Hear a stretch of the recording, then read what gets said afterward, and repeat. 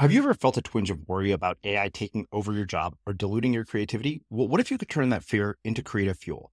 We've just published an amazing new ebook called The 4 Keys to Success in an AI World, and this is more than just a guide. It's a deep exploration into the human skills that AI can't touch, the skills that are essential for standing out and thriving, no matter how much technology evolves. We're talking about real differentiators here, like creativity, emotional intelligence, critical thinking, and much more. Inside, you'll find actionable insights and strategies to develop these skills, whether you're a creative person, a business person, or just simply someone who loves personal development. This isn't a story about tech taking over. It's a story of human creativity thriving alongside AI. Picture this, AI as your creative co-pilot, not just as a tool, but a collaborator that enhances your unique human skills. The 4 Keys ebook will show you exactly how to do that and view AI in a new way that empowers you instead of overshadows you. Transform your creative potential today. Head over to unmistakablecreative.com/4keys. Use the number 4, KEYS. That's unmistakablecreative.com/4keys and download your free copy. I'm Srini Rao, and this is the Unmistakable Creative Podcast, where I speak with creative entrepreneurs, artists, and other insanely interesting people to hear their stories, learn about their molding moments, tipping points, and spectacular takeoffs.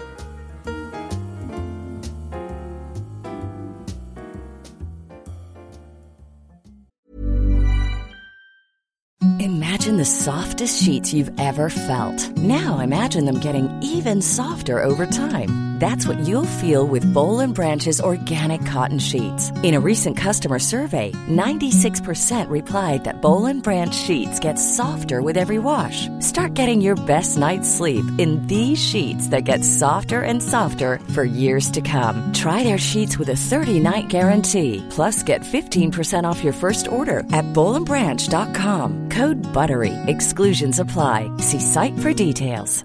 A lot can happen in 3 years, like a chatbot may be your new best friend. But what won't change? Needing health insurance. United Healthcare Tri-Term Medical Plans, underwritten by Golden Rule Insurance Company, offer flexible, budget-friendly coverage that lasts nearly 3 years in some states. Learn more at uh1.com. Since 2013, Bombas has donated over 100 million socks, underwear, and T-shirts to those facing homelessness. If we counted those on air, this ad would last over 1,157 days. But if we counted the time it takes to make a donation possible, it would take just a few clicks. Because every time you make a purchase, Bombas donates an item to someone who needs it. Go to bombas.com/ACAST and use code ACAST for 20% off your first purchase. That's bombas.com/ACAST, code ACAST. Ready to pop the question and take advantage of 30% off? The jewelers at BlueNile.com have got sparkle down to a science with beautiful lab-grown diamonds worthy of your most brilliant moments. Their lab-grown diamonds are independently graded and guaranteed identical to natural diamonds. And they're ready to ship to your door. Go to BlueNile.com to get 30% off select lab-grown diamonds. That's BlueNile.com for 30% off lab-grown diamonds. BlueNile.com. Many of us have those stubborn pounds that seem impossible to lose, no matter how good we eat or how hard we work out. My solution is PlushCare. PlushCare is a leading telehealth provider with doctors who are there for you day and night to partner with you in your weight loss journey. They can prescribe FDA-approved weight loss medications like Wegovy and Zepbound for those who qualify. Plus, they accept most insurance plans. To get started, visit plushcare.com/weightloss. That's plushcare.com/weightloss. Hey, I'm Ryan Reynolds. At Mint Mobile, we like to do the opposite of what Big Wireless does. They charge you a lot, we charge you a little. So naturally, when they announced they'd be raising their prices due to inflation, we decided to deflate our prices due to not hating you. That's right. We're cutting the price of Mint Unlimited from $30 a month to just $15 a month. Give it a try at mintmobile.com/switch. $45 up front for 3 months plus taxes and fees. Promo rate for new customers for limited time. Unlimited more than 40 gigabytes per month. Slows full terms at mintmobile.com.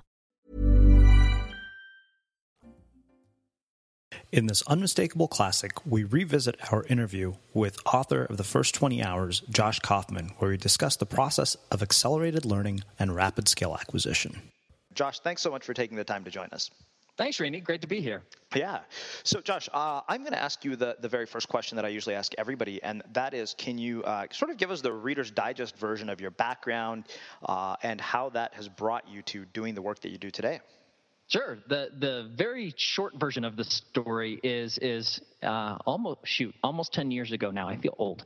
Almost 10 years ago, I was graduating from college, and I happened to have a job at a large company, Procter & Gamble, doing marketing type things, which was interesting because my background was actually in very geeky systems administration, corporate IT kind of things. So I found myself graduating from college. I had an offer to become a marketer at Procter & Gamble. And at that time, all of the people that I was going to be working with had just graduated from a top 10 business school. So the Harvards and the Whartons and the Stanfords, everybody that I was going to be working with, at that time, I believed they had some knowledge and experience about business, about how to work in a big company, how to make things happen, that I believed that I didn't have. But I also had this job, and it didn't make sense for me to quit my job and go to school and borrow a bunch of money. I just wanted to learn what I thought they knew. And so what I decided to do is go to the Cincinnati Public Library and every Barnes & Noble in the greater Cincinnati area and start reading. And my goal was very simple. I wanted to learn as much about how businesses function, what they are, how they work, how all the pieces come together, and how you can build one that performs very well. I wanted to learn that for myself as quickly and easily and inexpensively as possible. So I started reading. And over the past 10 years, I've read thousands of business books. I lost count at a certain point. And when you read that much, I learned a ton. And I've talked to a lot of very interesting people and have consulted and advised with some very large companies and some of the smallest ventures on the face of the earth. And when you work in business for a long period of time and you read all of this material about how businesses work, you start to see patterns. So the same ideas, the same principles, the same concepts appear over and over and over again. And at a certain point, this was about 5 or 6 years into personalmba.com, which is my primary site as a project, I just kind of thought to myself, well, wouldn't it be nice to just take all of these very most important ideas about business and put them all in one book? Instead of having to read thousands, you could just pick up a book and say, this is what you need to know about business. And that's how the Personal MBA, Master the Art of Business, my first book, came to be. And it's been out for 2.5 years now, and has spread all over the world. I think we're somewhere around 130,000 copies sold worldwide. So just kind of blown away by the response. Awesome. Well, let's do this. Let's take a few steps back to the earlier part of your career. And I want to start at the Procter & Gamble piece and working in marketing. And I have a question around that and kind of how this ties to building a brand of your own online. You know, Procter & Gamble really is, for all intents and purposes, I think that we sort of look at them as sort of the pioneers of marketing products, right? Like everybody looks to them as sort of, even business schools use them as a case study often for products. And what I'm really curious about is sort of the lessons from your experience marketing at Procter & Gamble that you've actually applied to building your online project, and what are the takeaways for people listening from that? Yeah, so one of the things that marketing at P&G does extremely well is they focus on teaching you really the fundamentals of marketing, which are the same everywhere, right? You understand at a very deep level who you are building something for or who you're talking to. You make sure that whatever it is that you're offering is really filling those primary needs or wants that person has. And you talk about whatever it is that you're offering in a way that immediately resonates with who you're talking to and makes them want to, at a minimum, get more information, but ideally explore more or buy it and try it for themselves. And so, you know, a lot of, and it sounds like marketing 101, and it really is. You know, what Procter & Gamble as a company is really good at is doing that consistently and systematically for every single thing that they produce. And so, you know, I had the great privilege when I was at P&G. I spent about 1.5 years doing product development. So working with research scientists and seeing the types of technology that P&G had at its disposal. And then my job was to work with the scientists and talk to consumers and users to figure out what needs aren't being met yet, and find a way to kind of bridge that gap between what the company was capable of pulling off and what customers and consumers really, really wanted. And so, every once in a while you'll hear or see a big profile like in the Wall Street Journal or the New York Times that talks about these insane lengths that P&G goes to do consumer research and dig into consumer psychology and find out more about the people who use their products. It was really cool. For a couple of years, I was that guy. And so, just understanding those very deep fundamentals of how marketing actually works, how good marketing works, it made it much easier to really sit down and in the process of building Personal MBA, think about, who are we talking to here? Who wants this? Who would need it? Who would find it valuable? Mm-hmm. And then understand how people who are in this particular mindset, like, I want to learn more about business, how do I go about doing that? So, for example, kind of inside baseball here, there's a reason the Personal MBA is called the Personal MBA instead of learn what you need to know about business, for example, something more general. Mm-hmm. And the reason is, when adult learners start thinking about learning how businesses work, for better or worse, the first thing they Google is MBA program. And so the name, the Personal MBA, was both a pretty accurate description of my personal project, what I was trying to do for myself, but it also happens to hit people right at that psychological point of market entry. When they Google MBA program, they find me, and I'm an alternative to that. Mm-hmm. Well, so a couple of questions around this, right? You talked about lessons from a behemoth of a company that has a billion-dollar marketing budget for practically everything they do. Right. And what we're looking at is people who don't have two pennies to rub together often, sure, that are starting interesting online projects. So there's a couple of questions I have around that. One is what are the lessons for us that are applicable there? And then you brought up the understanding who you serve part. I think that we're starting to get some ideas around that. It's interesting because I hear a lot of different questions on identifying sort of this ideal person, and lately the shift seems to be not understanding them from sort of a demographic level, but understanding their values and what they're truly like as a person. And then also, when you have, say, a small audience or you're just starting out, trying to figure out what they need, it's kind of guesswork. I call it the Steve Jobs approach to customer development. So how do you deal with those issues? Because, there are going to be a lot of people who are either starting at the very beginning of their project or, midway through, right, where the data points they have are not going to be aligned with what you're talking about.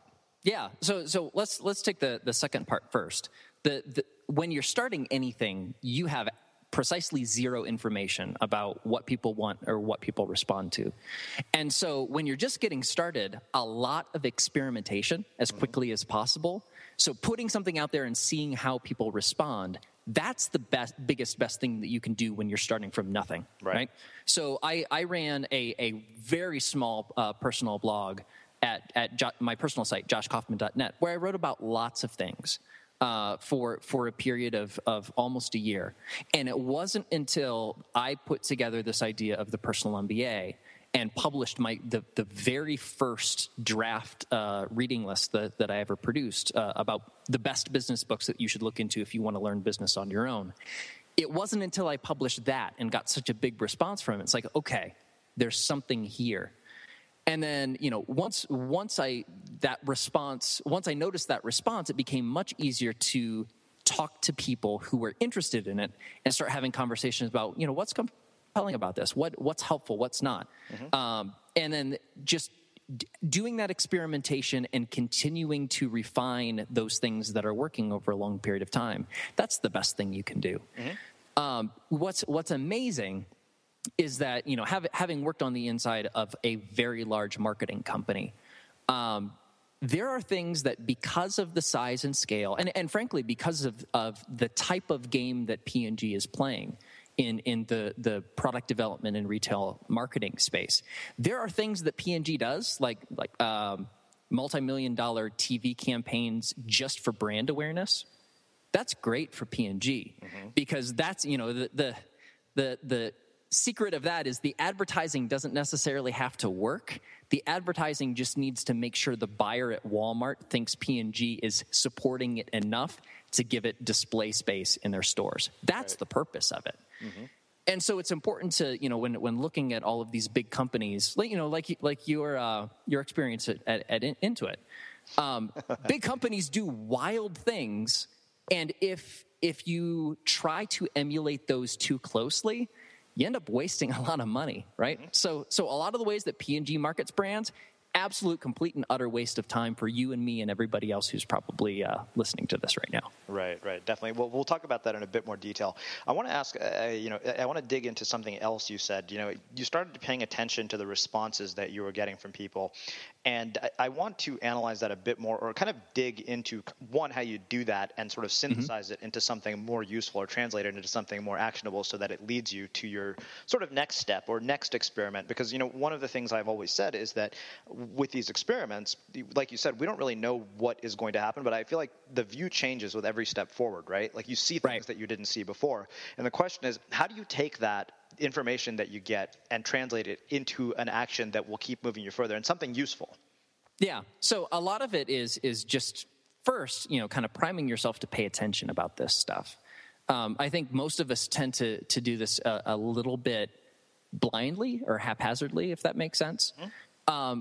Just deciding that you're going to go out and talk to people and look for things that can help you either run another experiment or test something new really helps your brain kind of latch on to the things that can help you. That's actually, it's a pretty well-known psychological principle called priming. Mm-hmm. So if you prime your brain to look for specific things, lo and behold, your brain will actually notify you when they appear in your environment. So the first thing is just decide that you're going to go out and look for it. The second is actively reaching out to people who may be interested in this particular thing. So, early on in the personal MBA, I was having a lot of conversations with people who are interested in business education and how learning was changing in general. And just having a lot of those conversations really helped me understand what people were looking for and what they valued. And, there were a lot of early directions that the personal MBA could have taken. And, so for example, do I spend a lot of time talking to recruiters at large companies trying to get the idea of personal MBA pushed through as a legitimate way of understanding business in a way to create value? No, absolute, complete, and utter waste of time. Mm-hmm. Based on my early conversations. But some of the other things, so for example, putting together a very both basic but comprehensive primer about how businesses work, entrepreneurs and folks who are in the process of having an idea and evaluating it as a business loved it, absolutely loved it. And so if I'm going to spend a couple of years building something, I would personally much rather have that time be spent building something people will actually want and will find valuable. Mm-hmm. Yeah, no doubt. Well, we'll actually talk about sort of the framework around that in just a second. I want to go back to something else. Sure. That you brought up when we were talking about sort of the marketing 101 piece. We said, finally what you do is you tie all of this together and create things in a way that resonates or connects with the people that you want to serve. And, you started the personal MBA a long time ago. I remember it was probably one of the very first blogs that I came across. And now, the world is getting noisier. Everybody has a microphone. Sure. And the way we connect with people, I think, is becoming more and more about a message that only you could deliver, that nobody else can really compete with. And, and the problem is that far too often what I've been seeing is that we tend to mimic rather than model. Yes. And the result, of course, is this giant echo chamber, and the internet is littered with Tim Ferriss copycats and people who see that an idea worked. For example, sure. This is something that's going to come up in a recent speech of mine. Somebody says, hey, shit, my dad says, got a TV show. Next thing you know, there's 40 other Twitter accounts like shit, my cat says, shit, my mom says, and shit, my dog says. Right. And the result, of course, is this just giant, like this endless stream of copycats. So what I'm curious about is, in a world where everybody has a microphone, how do you take whatever it is that you can deliver and deliver it in a way that resonates with other people?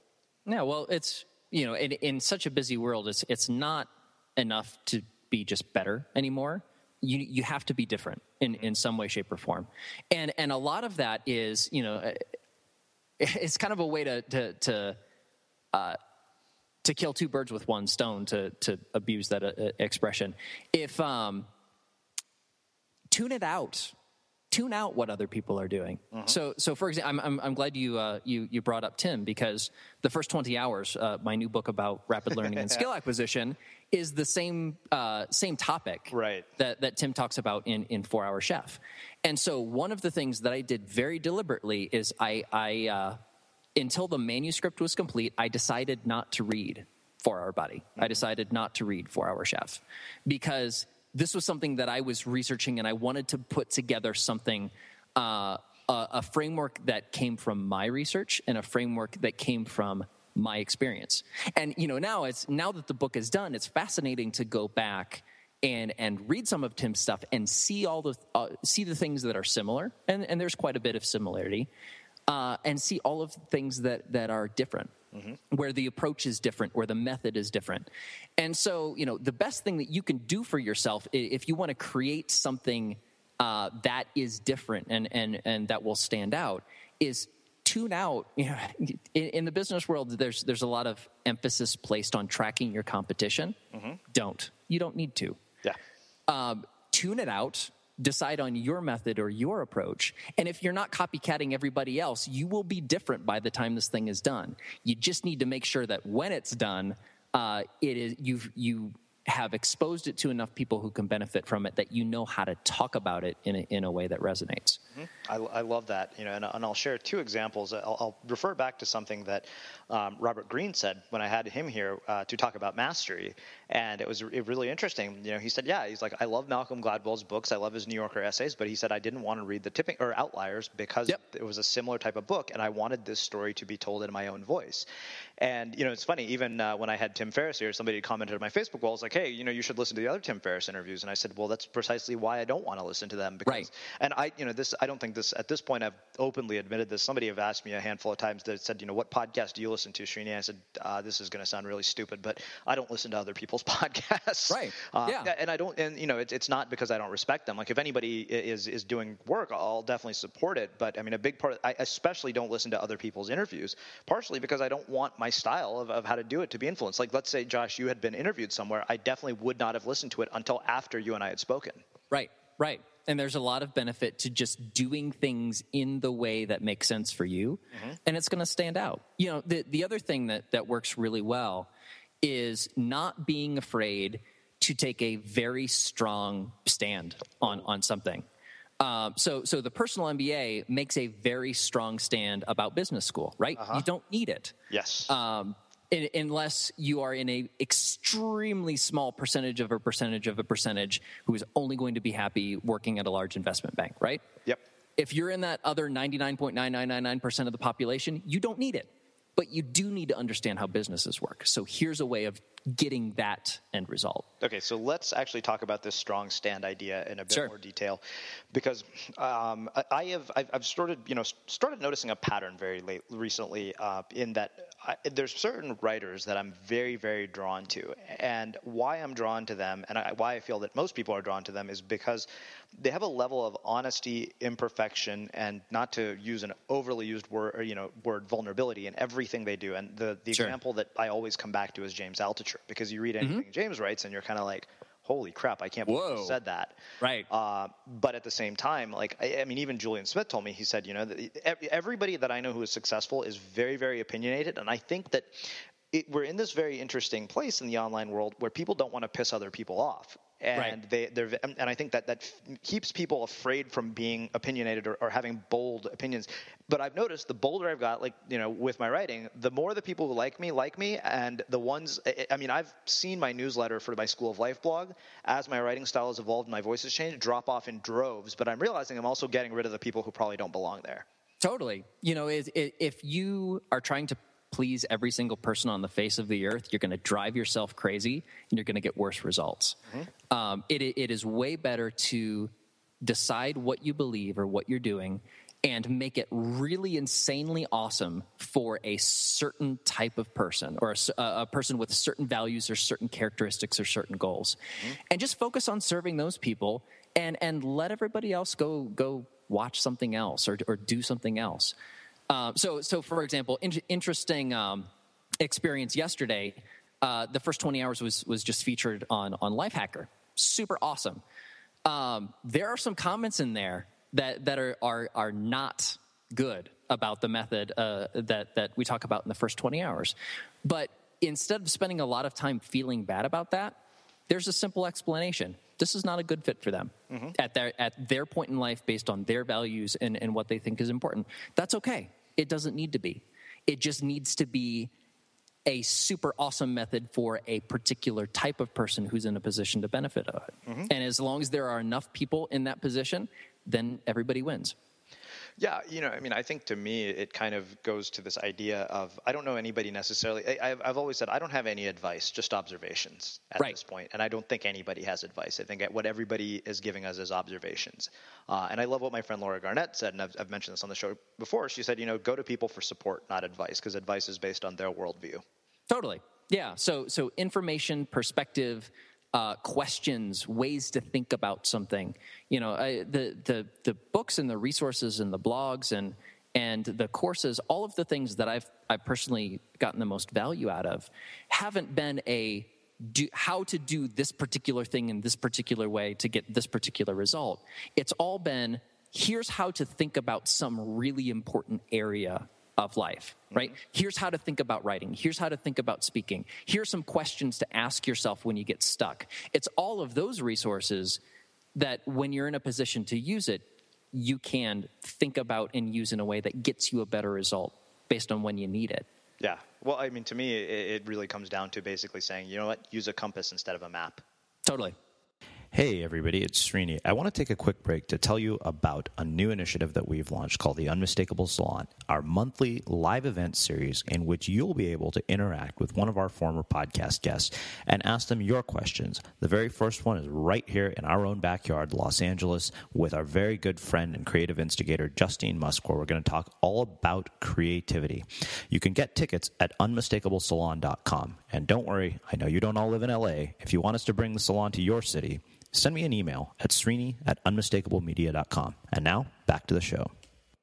Talk about it from an MBA standpoint. I want to dissect the idea of designing a curriculum for yourself. Dale Stevens and I had this conversation, and, you being somebody who has essentially replaced, you've more or less done what Dale has done, but as an adult, in an adult context, while he did it in high school and, decided not to go to college.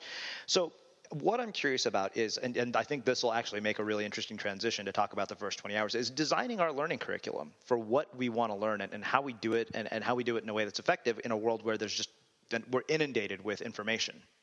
Yeah, absolutely. There are a couple of things that, in the Personal MBA, one of the organizing principles behind the book is what I call a mental model. It's an idea about how businesses work or about how some important area of life works in general, right? And so if you understand the fundamental idea behind something like marketing a product, behind going out and selling that product, behind analyzing finances or creating something new or trying to be as productive as you possibly can during the day, what you'll find is there are a very small number of general principles or general techniques that you see over and over again, that you can use most often, that apply to every situation. And if you know those fundamental ideas, it's much, much easier to look at your situation and come up with ways to improve that thing. So one of the things which was actually perceived by my publisher as a very risky thing for Personal MBA. Personal MBA is not a narrative book by any means. It's very much a reference type of work that's designed, you can read it through from start to finish. So it makes sense if you read it through, but it's also designed to be a reference. But the whole organization of the project and the book is, here are the most important parts of how a business works. Here are the most important parts of working with yourself and other people. And here are the most important parts behind systems in general, because businesses are just systems designed to create a particular result. And so, deconstructing each of those things into very small ideas that are easy to understand, but you can also use those ideas in combination to look at a situation and say, okay, I should probably do this, or this is most important, or here's a technique that would help me here. Understanding how to deconstruct something very complex into smaller and smaller elements gives you a great deal of flexibility. Mm-hmm. And so, for example, if you have a new business idea and you're not quite sure whether or not it'll work, having some basic ideas of how to break the business down into understandable parts and how to ask yourself questions about things that are going to be super fundamental to the business, going through that checklist of questions can provide a lot of insight about how the idea will work, and it'll help you evaluate that idea without spending a lot of time and spending a lot of money building something nobody wants. Mm-hmm. And so, part of how I try to organize my work in general is looking at a universal area of human existence that everybody can benefit from knowing, and then helping the reader deconstruct that into smaller and smaller parts so they can really understand what's going on, and then focus on the parts that are going to give them the best result for the least amount of time, energy, and effort. Mm-hmm. Love it. Okay, so that's really, really awesome. So let's do this. Let's shift gears a little bit. I want to, and I think this will make a perfect transition to the book, but I want to talk a little bit about the growth of Personal MBA, taking it from sort of where it was at to being this massive thing. I mean, you don't sell 130,000 books by luck. I think you and I both know that. Yep. And so I want to talk about the growth and product development pieces, because I know you mentioned product development as something that you had experience with, because, I think we are all to some degree developing information products. And so I'd love for you to talk about kind of where you sort of saw the hot buttons and how you translated that into sort of the product development process. And then we can start talking about the next book. Yeah. So Personal MBA has gone through many, many evolutions since it first created. Actually, believe it or not, personalmba.com started its life as a forum. It wasn't a website. It wasn't a blog. It was a forum that I put up saying, hey, I'm doing this crazy project. Here are the results of my research as it's ongoing. What do you think? And so that was really, as much as I would not recommend running a forum in quite that way, it was a really fantastic learning experience, because as I was doing things, it was built around a discussion, right? Other people would jump in and give me feedback, and that just helped every later iteration of the Personal MBA become better and better and better. So at a certain point, I was really hoping that initially, or my expectation was, this is something that I'm doing, but I'm expecting a lot of people to take and run this as well. And what I found very early is this was something that I cared about deeply, and nobody was going to care about it more than I did. So people were interested. People were using it. Whenever I did research, they were taking it and giving me good feedback. But if I wanted to drive the project forward, I needed to step up and really take it seriously and really build something. And so this would have been about 1.5 years, 2 years into the project. I transitioned into Personal MBA as a website, as a blog, and still kept that dialogue with the people who were using it. But this was, this is something that I am actively building, and I'm going to make this the best possible resource for learning business on your own that exists on the internet. And so, the primary method in continuing to develop was the reading list. Mm-hmm. So even still, somewhere between 60 and 70% of new visitors to the Personal MBA find the reading list first. And it's this is now the 7th, 8th iteration or revision of the reading list. Mm-hmm. And it's still this evergreen, valuable resource that somebody could have no experience, have no knowledge of who I am or what I do, have no previous experience with Personal MBA, and they could land on that page and get a lot of value immediately. And so continuing to develop that into the best possible resource became a really, really big priority. Mm-hmm. The thing that I wish I would have done, and I didn't start doing until really late, and I'm kicking myself for it. I already know what you're going to say. What am I going to say? You can anticipate this. Email list. Oh, my gosh. If I had an email list when this thing started, holy cow. Yeah. So yes, anybody who is listening to this, if you have a website and you're not collecting email addresses, drop everything and go to MailChimp or go to Aweber or go to Campaign Monitor and get you an email list, because it is a big deal. So yeah, once the email list started, or once I finally sat down and put an email list in place, the whole thing just kept getting bigger and bigger and bigger. Mm-hmm. And, it was the email list that allowed me to go to Penguin Portfolio and talk about doing this as a book. Right. It was the growth in that email list, is what allows me, when a new book comes out, I can let everybody know about it right away. It is by far the most effective marketing channel for pretty much anything. And if you don't have one, you're really missing out. Yeah, there's no question in my mind about that now. And, our newsletter is probably my biggest priority between that and the podcast, and for those of you guys who haven't signed up, like I said, if you go to fameandfortuneguide.com, you get our free guide on how to repackage and repurpose content. And that's completely free. And all you have to do is sign up for an email list. But I think one of the things that I want to caution those of you guys who are listening against is viewing your email list as purely a transactional relationship, because right. It's not. And I think you have to deliver a lot of value. I noticed the other day we had, I promoted an affiliate sale, and I thought, wait a minute, I was like, nobody, like 2 people unsubscribed, and I was very, very surprised by that. And I realized, I think it was because for a long time, the email list has been all about value, and that's not going to change. Like, I've made right. It something that I want people to, people actually look forward to receiving an email, which is awesome in a world where people are annoyed as hell by all the email they get.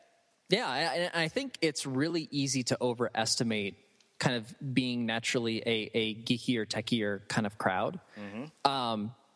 You are not your customer, and your customer really, by a long shot, people love receiving email. They really do. And, I definitely thought this when I first started my email list. Like, I don't want to email people too much. Mm-hmm. But really, every time you send, there are people who are looking forward to that. And the whole reason they signed up in the first place is because they found what you're doing cool, mm-hmm. and they want to keep learning from you. They want to keep talking with you. They want to keep taking advantage of all this cool stuff that you're doing. And so the more email that you send them, the better off everybody is. Your readers are benefiting, and you're benefiting too.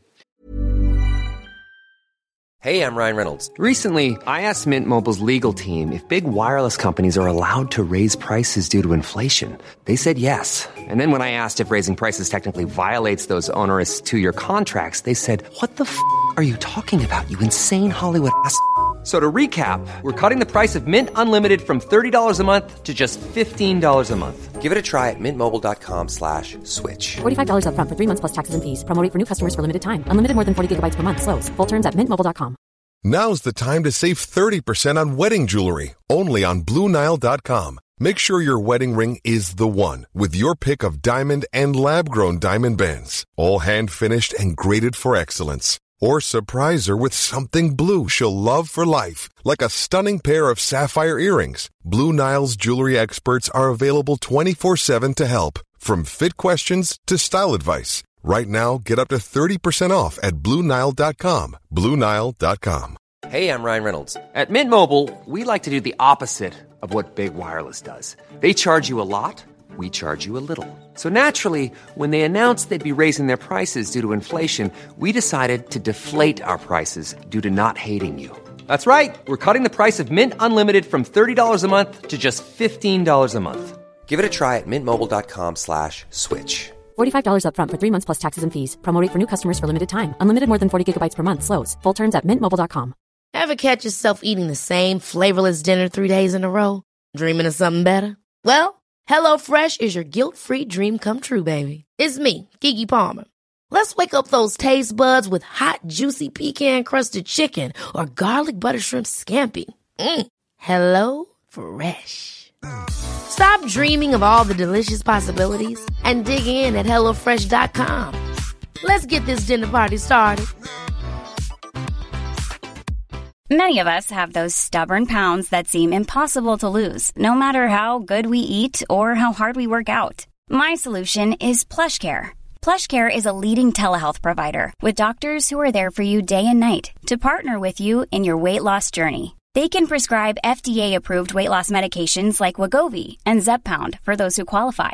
Plus, they accept most insurance plans. To get started, visit plushcare.com/weightloss. That's plushcare.com/weightloss. Hi, this is Paige from Giggly Squad, and I want to talk to you about Splash Refresher and my water intake. Okay, so you guys obviously know that I'm a hydrated girly, but sometimes when you drink that much water, it starts to just taste bland, and you're just like, I need something to spice it up. That's why I love Splash Refresher. It has 0 sugar, 0 calories, and it's a splash of sweetness. And they come in 5 different flavors. They're so good. Wild berry, acai grape, pineapple mango, lemon, and mandarin orange. My favorite is the wild berry because I just love a berry. So if you're like me and you're drinking water all day, then try Splash Refresher. It's going to absolutely change your water game, and it's good for you.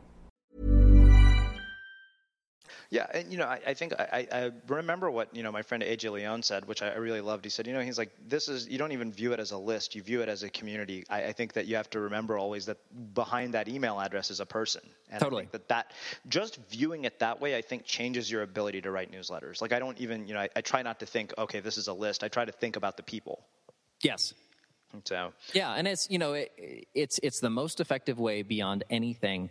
So for example, if you're a blogger, people will sign up for your email list just to be notified when you have something cool and new up to give them. Mm-hmm. And you get the benefit of keeping in touch with all of your subscribers. You can contact them whenever you want. They can give you direct feedback. So I don't know about you, but I read every single reply that somebody sends to my email list. They can get a hold of me extremely quickly. And that back and forth can give you new ideas. It can alert you to problems or something that isn't going right.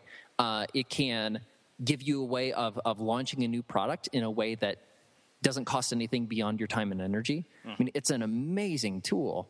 And way too many business owners or prospective entrepreneurs don't place the appropriate level of importance on that. Yeah, I think we could beat this point like a dead horse. Yes. I will say, you mentioned even the ability to go to Penguin. I think it was Tim Grull, who works with Dan Pink. He said that in terms of book sales, email outperformed social 10-1. Absolutely. Which was no surprise to me, but something to think about. I don't think that just applies to launching a book. I think it applies to pretty much everything. Yeah, absolutely. I'm a big fan of Tim. Actually, believe it or not, Tim was one of my very first clients when I started doing advising for Personal MBA. He's an amazing person. Awesome. Well, let's do this. Let's shift gears and let's talk about the new book. There's a lot of things, obviously it caught my attention immediately when I saw it. Somebody, I think it was one of our listeners who actually mentioned it to me and said, hey, Srini, have you had Josh yet? And naturally, I thought this book was just a perfect fit in terms of the things that are going on in the world today, in the fact that we have so many resources in which to have sort of self-directed learning. And yet I don't think everybody's trying to become, a master at everything they do. And like you talk about in the book, like we would like a certain level of competence. Like, if I wanted to speak Spanish, I'd like to be able to hit on girls in a foreign country and sound relatively intelligent or witty, right? Good priorities. Yeah, exactly. We can see what my priorities are here. I'm joking, but you know what I mean. I'm saying. Yeah, totally. I think that's an appropriate goal. That's great. Yeah. So I mean, I'm not necessarily looking to go and basically have political negotiations with a dictator in a foreign country where Spanish is the main language. Right. That would require a whole other level of skill. But first, what I want to talk about is sort of what the seeds were for this book. Like, what was the genesis of it? Yeah. So part of it is, I would say there was a confluence of factors all coming together at a point. So I have always been temperamentally a guy. I'm just fascinated by thousands and thousands of things. And so one of my favorite things in the world is to be curious about something, jump in and learn a lot and come away from that process knowing how to do something really cool. And that is pretty much universal. So learning how to do something, some cool new skill or tool for the business, some fun new skill as a hobby. So everything from playing music to programming to windsurfing, like the number of interests I have that I would like to explore in my life is gigantic. And so for the past couple of years, I've had enough free time to kind of do that in a dabbling sort of way, right? Just get curious about something, read a couple books, try it out, spend some free time figuring it out, and come away with something neat. The interesting event that happened about 2.5 years ago was my wife Kelsey and I welcomed our daughter Leela into the world. And all of a sudden, this seems to be a universal experience with new parents. You kind of reach this point like about, 6 to 8 weeks in, where the sleep deprivation like really, really hits home, and you're just running on fumes at that point. And I remember having this almost existential crisis of, oh my gosh, I am never going to have free time ever again. And if I'm never going to have free time, that means I'm never going to be able to learn something new ever again. And it was like this really like, oh my gosh, I'm never going to have free time again. This sucks. And my daughter is amazing, and I would love nothing more. I would say, very ambitious. I want it all.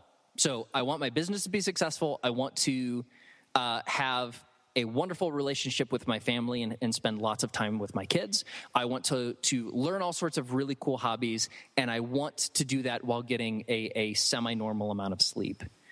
And so, this super time crunch, it's like, okay, if I want to keep learning and growing, I need to figure out a way to make this more efficient because I don't have the time to dabble anymore. And so that really prompted my interest in this whole idea of accelerated learning and rapid skill acquisition. If you only have, for example, less than an hour a day maximum to sit down and learn something new in a way that's going to allow you to become really good in a very short period of time, how do you go about doing that?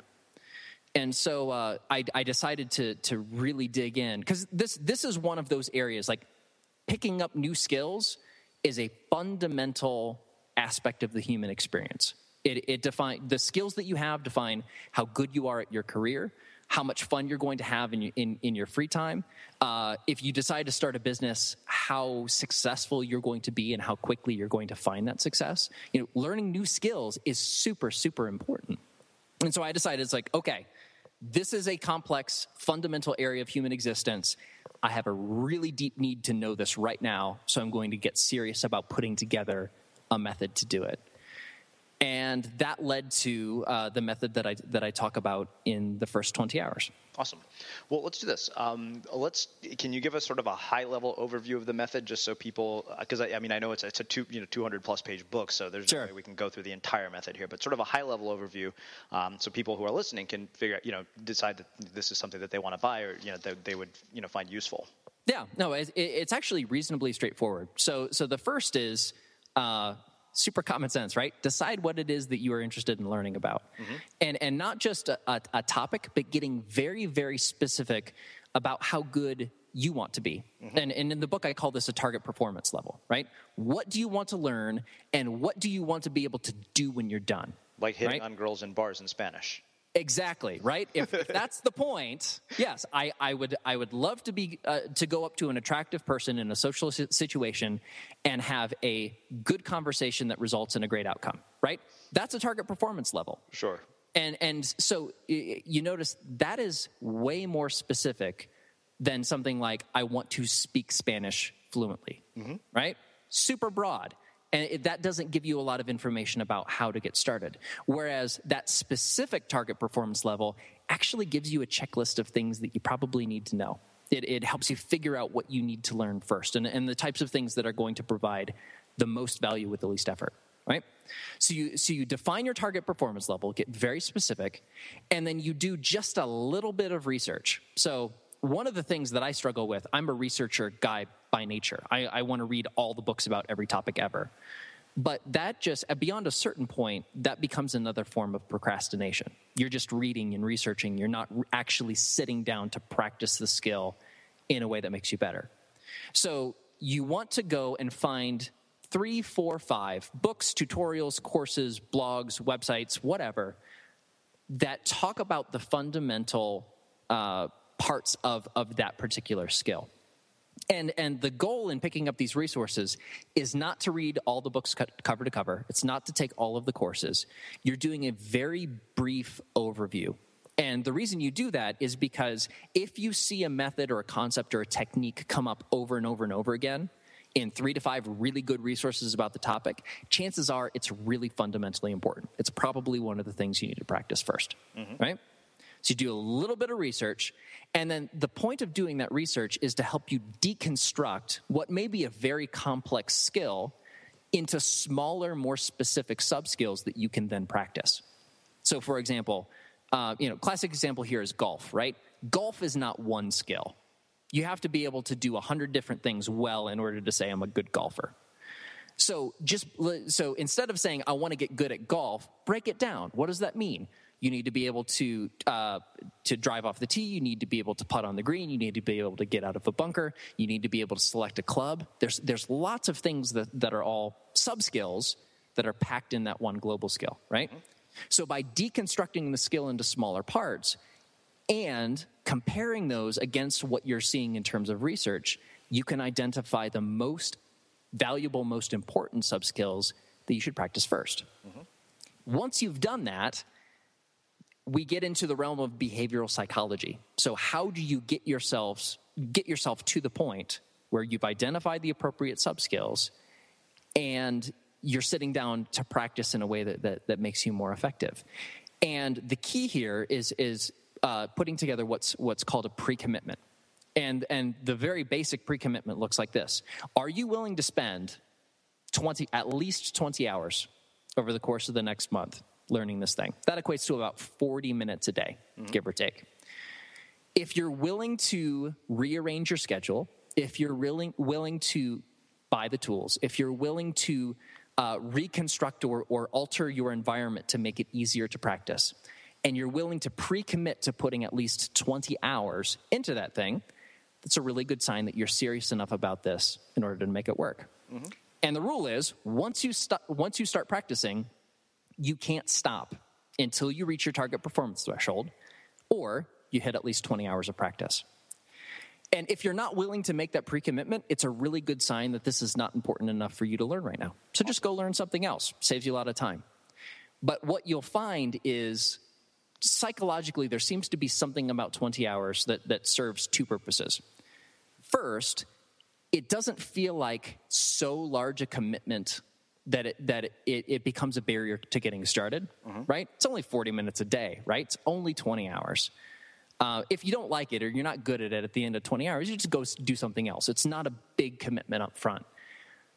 But it is long enough that when you sit down and do 20 hours of focused, deliberate practice on anything, you'll be absolutely astounded at how good you are at the end of those 20 hours, going from knowing absolutely nothing to performing reasonably well. That's really all it takes. Awesome. Well, it's so funny. As I'm listening to you describe that, it's almost my entire experience of learning how to surf.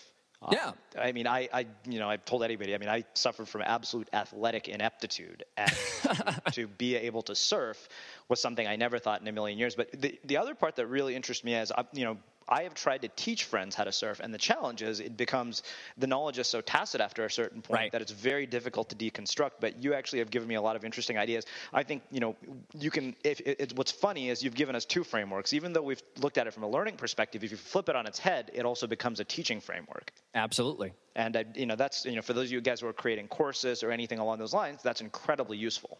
Yeah. And so, it's kind of funny. One of the things that I wanted to do for this book, because it's easy to go do research and put together a theoretical method that you think probably will work, right? That's just research time.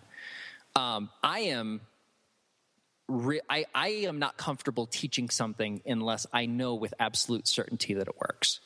And so one of the things that I wanted to do in the first 20 hours is, put together the method, put together the framework, but I wanted to go out and test it on a bunch of different things to make sure that it works.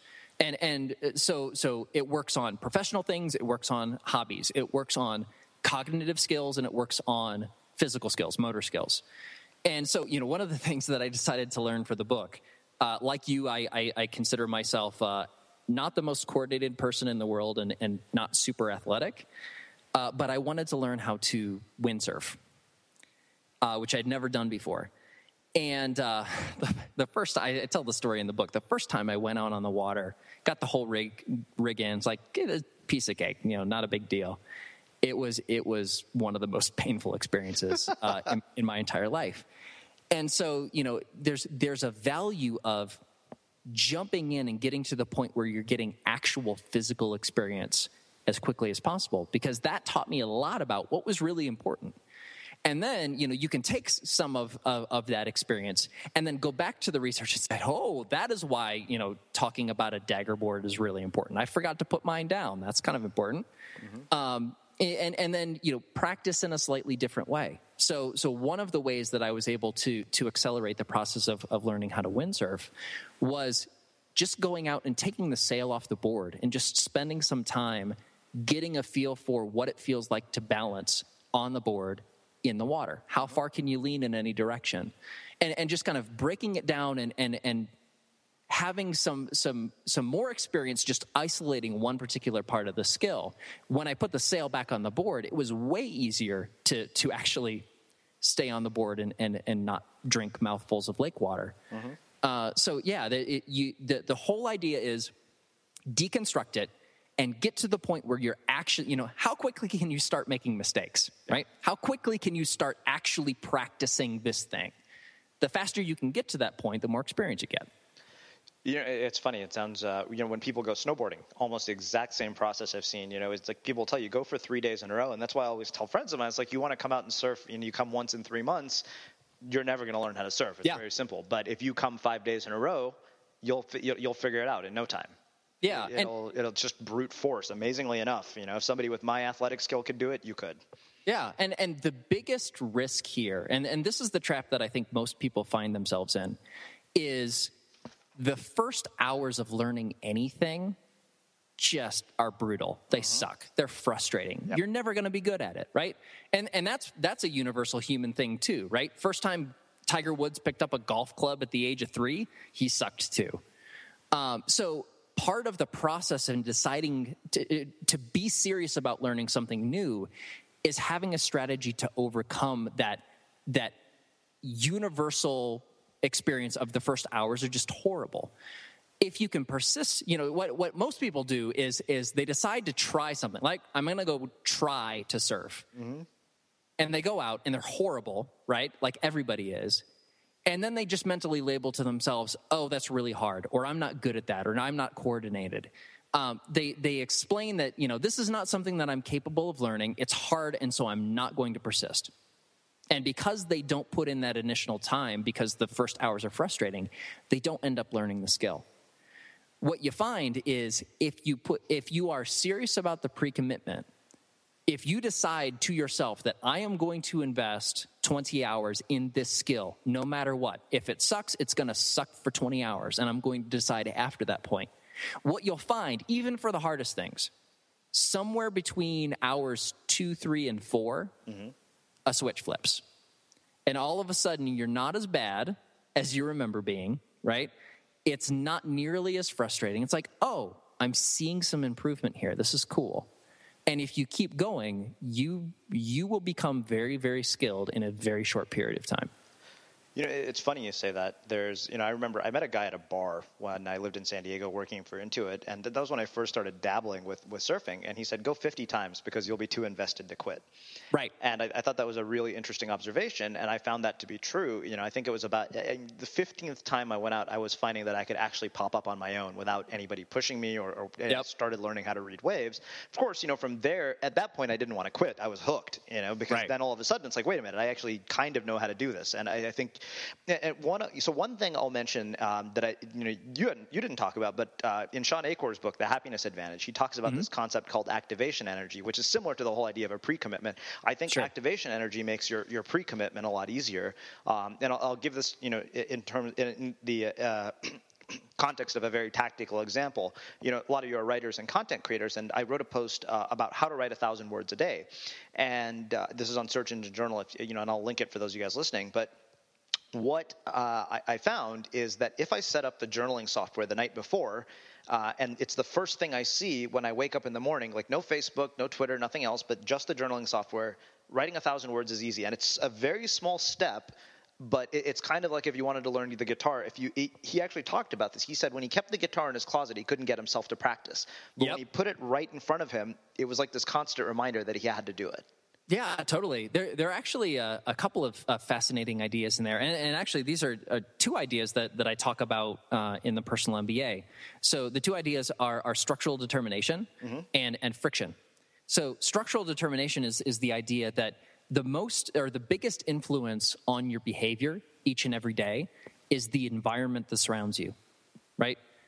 What is easy or not easy to do in your environment plays the single largest role in determining what it is that you are actually going to do. And so, one of the things that we try to do in this process of learning how to do new things or change behaviors in general is we tend to rely a lot on our willpower to make it happen, right? I'm just going to decide to do it, and I'm going to force myself to do it. Yeah. Your willpower runs out super quick. It really does. It's not a sustainable strategy. It's way more effective to spend just a little bit of willpower altering the structure of your environment to support the behavior, which is exactly what putting the guitar out in an easy place where you're seeing it every day does. The other thing is the whole idea of friction. So like in physics, friction is something that robs energy from a system. The more effort that it takes to get started doing something, the less likely you are to do it, right? And tons and tons of applications of this in business, right? Classic example is one-click purchasing on Amazon, right? Mm-hmm. They removed the amount of effort it took to buy something, and as a result, sales go up dramatically, right? You can do the same thing for yourself, and you can either do that by making something easier, making something take less steps, or removing things that get in the way of you getting started. So, there's lots of ways to apply both of those principles to skill acquisition in general. Make sure you have the tools at your disposal. Make sure they are in plain sight and easy to see. Make sure that it doesn't take you very much time to get started or jump in. Mm-hmm. All of those things can make it much, much easier to, after you've made the pre-commitment to practice, can make it much, much easier for you to actually follow through on that. Awesome. Well, Josh, so I want to ask you one other question around the book, and then we'll wrap things up. I want to ask you about the marketing plan for the book. You brought up the email list earlier, but I think you and I both know that publishers don't do anything to market your book, that it's all on you, with rare exception from what I've heard. Yeah. So what I'm curious about is what's gone into the marketing plan for this. Yeah, so there's a number of things. Actually, I would say that large publishers in general are good at a very specific type of marketing, which is having their sales force go into large booksellers and have them stock it, which is a form of marketing in itself, and have them display it. So part of the marketing as far as Penguin is concerned is making sure that this book appears on the front table of Barnes & Noble right after it comes out. And they're doing a really good job of that. There is a combination, at least on my side, what I found with a lot of experimentation is, what moves the most books, believe it or not? Go ahead. Blogs and podcasts. Yeah, that doesn't surprise me. Always. And have a nice A/B comparison. So on 2 consecutive days back when the Personal MBA paperback came out, I had a feature on a podcast and a mention on the front page of the style section of the New York Times. And you know which one sold more books? Podcast. The podcast, by far. And so, what I'm trying to do is make sure, this is a really useful, interesting framework that can help a lot of people. And so my goal in all of this is to make sure that people who are in a position to benefit from learning new things, which in my opinion is pretty much everybody, they know that this framework exists. They know that the book is the best place to get that. And it's presented in a way that encourages them to go out and check it out. And so I'm spending a lot of time talking to super cool people and having conversations like this. And then, a lot of the things that I'm doing on my end are both trying to continue to reward people who read the first 20 hours by giving lots of bonuses and extras and cool things. Because, to me, a book is not something, if you're going to do it right, a book is not something that you promote for a week and then it drops off the face of the earth and goes out of print and nobody ever sees it again. And so, my marketing plan for this book is I'm thinking like 3, 4, 5 years out from now. Mm-hmm. And so, one of the things that I'm doing is actually if you pre-order or order a copy of the book and you send a receipt to extras@first20hours.com, that's first20hours.com, I'm going to continue researching and producing things for the readers in this book. And so, by doing that, you get access to all of this stuff as I continue to build it, which is cool. Awesome. The other thing is, and I'm super excited about this because, the online marketing stuff is what the large traditional publishers aren't super good at. But I have quite a bit of experience doing, back in my P&G days and then experimenting on my own. Mm-hmm. So a lot of the cool new marketing channels, so for the business folks who are listening to this, the two things that I'm looking at most seriously right now is StumbleUpon. There is a way to target people who are interested in specific topics. So I'm going to be doing a lot of experimentation there. And then email newsletter marketing through a company called LaunchBit. Mm-hmm. And I have the back end. The nice part, one of the things I learned in the writing of the book, one of the skills that I field tested was programming. So when you send an email to extras@first20hours.com and you receive an email to me that grants you access to the system, I wrote that myself, which is kind of cool. Mm-hmm. And so, being able to experiment and track and all this stuff, the reality is I don't know what's going to work. Right. I'm going to try a bunch of things and gather data, and we'll keep doing what works and stop doing what doesn't.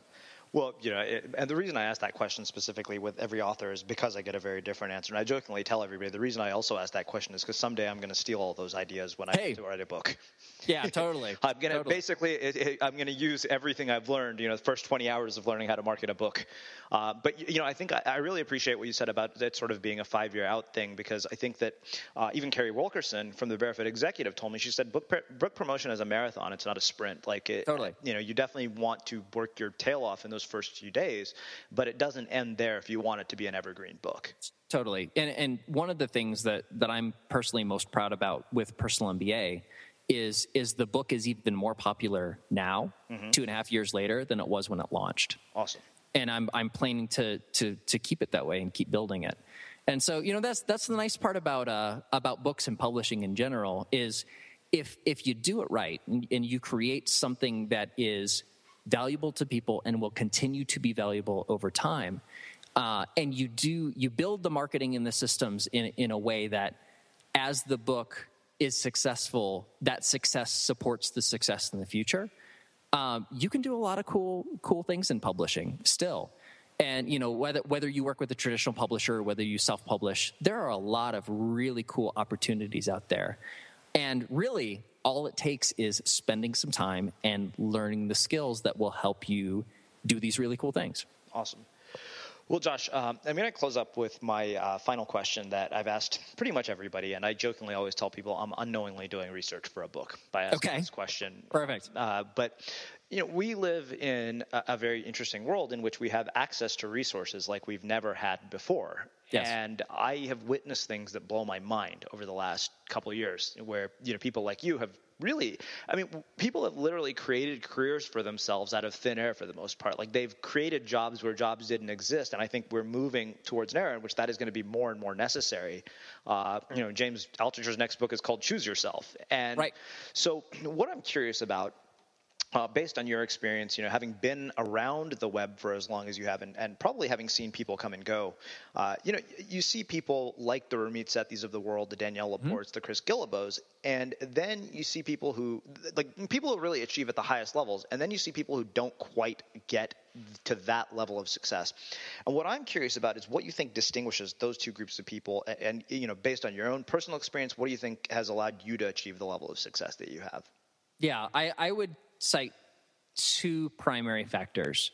And I think this is pretty universal, regardless of the particular person and regardless of kind of what their audience is or what they're talking about. What I've noticed is that the people who are most successful are the ones who are willing to jump in and get their hands dirty and build skills that will help them succeed in the long term, right? And some of those skills may be writing. Some of those skills may be starting a website and maintaining it, doing marketing, doing outreach, learning how to write a book, which is way different than learning how to put together a blog, learning how to podcast, learning how to shoot video, learning how to create a course that sells and support it and, do the systems around that. Without exception, in my mind, the people who are the most successful at this stuff are the ones who spend the time and energy to figure out how it works. And if they don't know how to do those things that are necessary in order to make it, they spend the time and they learn it. And that's the background of all of this crazy weird stuff that you almost never see publicly. There's a lot of energy and effort that goes into practicing and getting good at things in order to make something cool happen. And so the most successful people are the ones who are spending the most time figuring out how to get the capabilities that will allow them to do things that other people can't do. I think the other thing is there is a certain amount of persistence. There's a certain amount of grit that is absolutely essential if you want to do something cool and interesting in a new way. Mm-hmm. So, for example, mutual friends with Chris Guillebeau, the amount of sheer dogged persistence that guy has about pretty much everything is amazing. He's been doing this for a very long time. The early parts of that process were not public. Mm-hmm.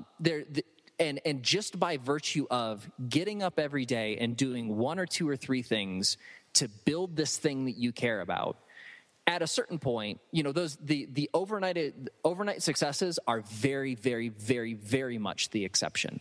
Usually, there's about 3, 4, 5, 6, sometimes decades of work in the background that nobody knows about, mm-hmm. that has allowed the person to build the audience, create the cool thing, build the skills, and do it in a way that is enticing and valuable to people.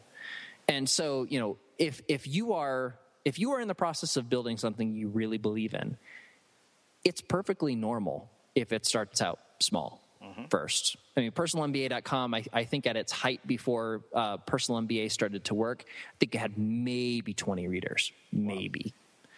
Wow. But, what weird and wonderful things happen when you stick with something and you keep building it over the course of a couple of years. And so, it's kind of like, that the old saying, the best time to plant a tree was 10 years ago, uh-huh. or 100 years ago. The next best time is now. Yeah. Getting started and sitting down and doing the work and building the skills. That's the only way you'll get there.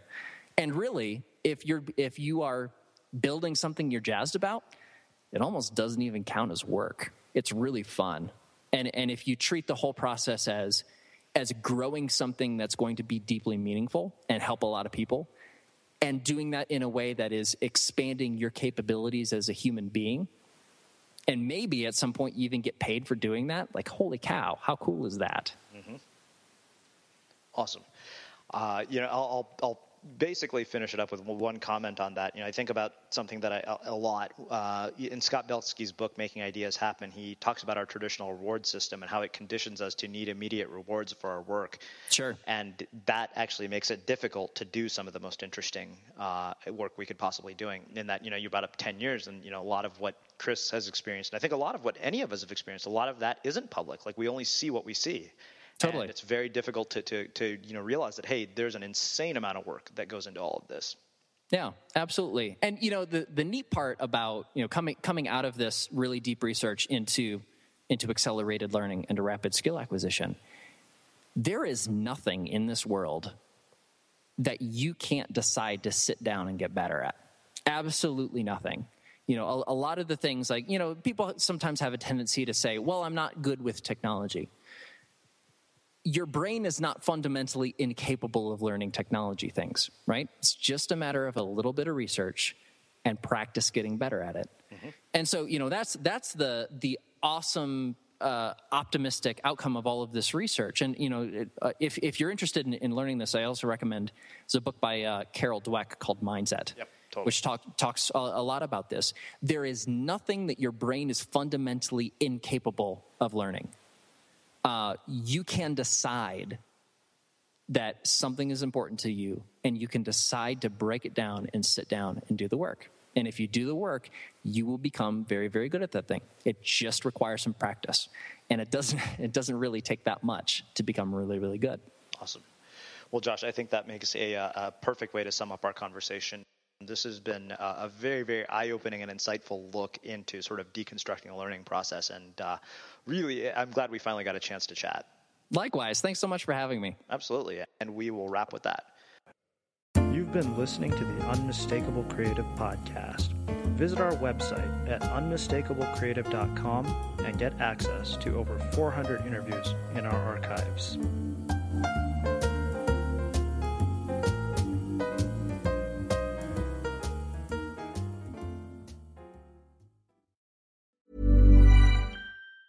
Ever catch yourself eating the same flavorless dinner 3 days in a row? Dreaming of something better? Well, HelloFresh is your guilt-free dream come true, baby. It's me, Keke Palmer. Let's wake up those taste buds with hot, juicy pecan-crusted chicken or garlic butter shrimp scampi. Hello Fresh. Stop dreaming of all the delicious possibilities and dig in at HelloFresh.com. Let's get this dinner party started. Hi, this is Paige from Giggly Squad, and I want to talk to you about Splash Refresher and my water intake. Okay, so you guys obviously know that I'm a hydrated girly, but sometimes when you drink that much water, it starts to just taste bland, and you're just like, I need something to spice it up. That's why I love Splash Refresher. It has 0 sugar, 0 calories, and it's a splash of sweetness. And they come in 5 different flavors. They're so good. Wild berry, acai grape, pineapple mango, lemon, and mandarin orange. My favorite is the wild berry because I just love a berry. So if you're like me and you're drinking water all day, then try Splash Refresher. It's going to absolutely change your water game, and it's good for you.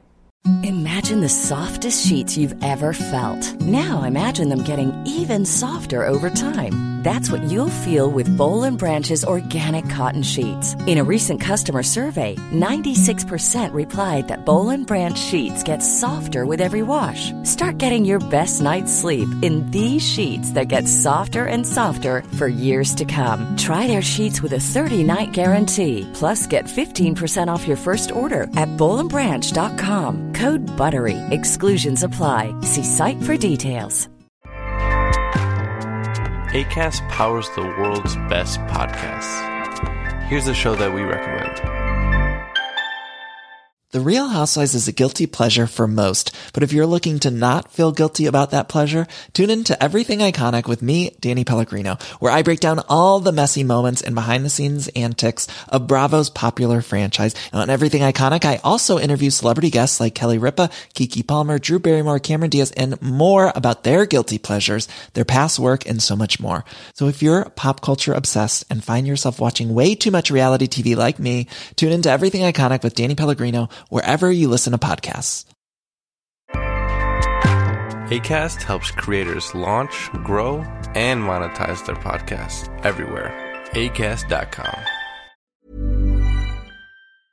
Have you ever felt a twinge of worry about AI taking over your job or diluting your creativity? Well, what if you could turn that fear into creative fuel?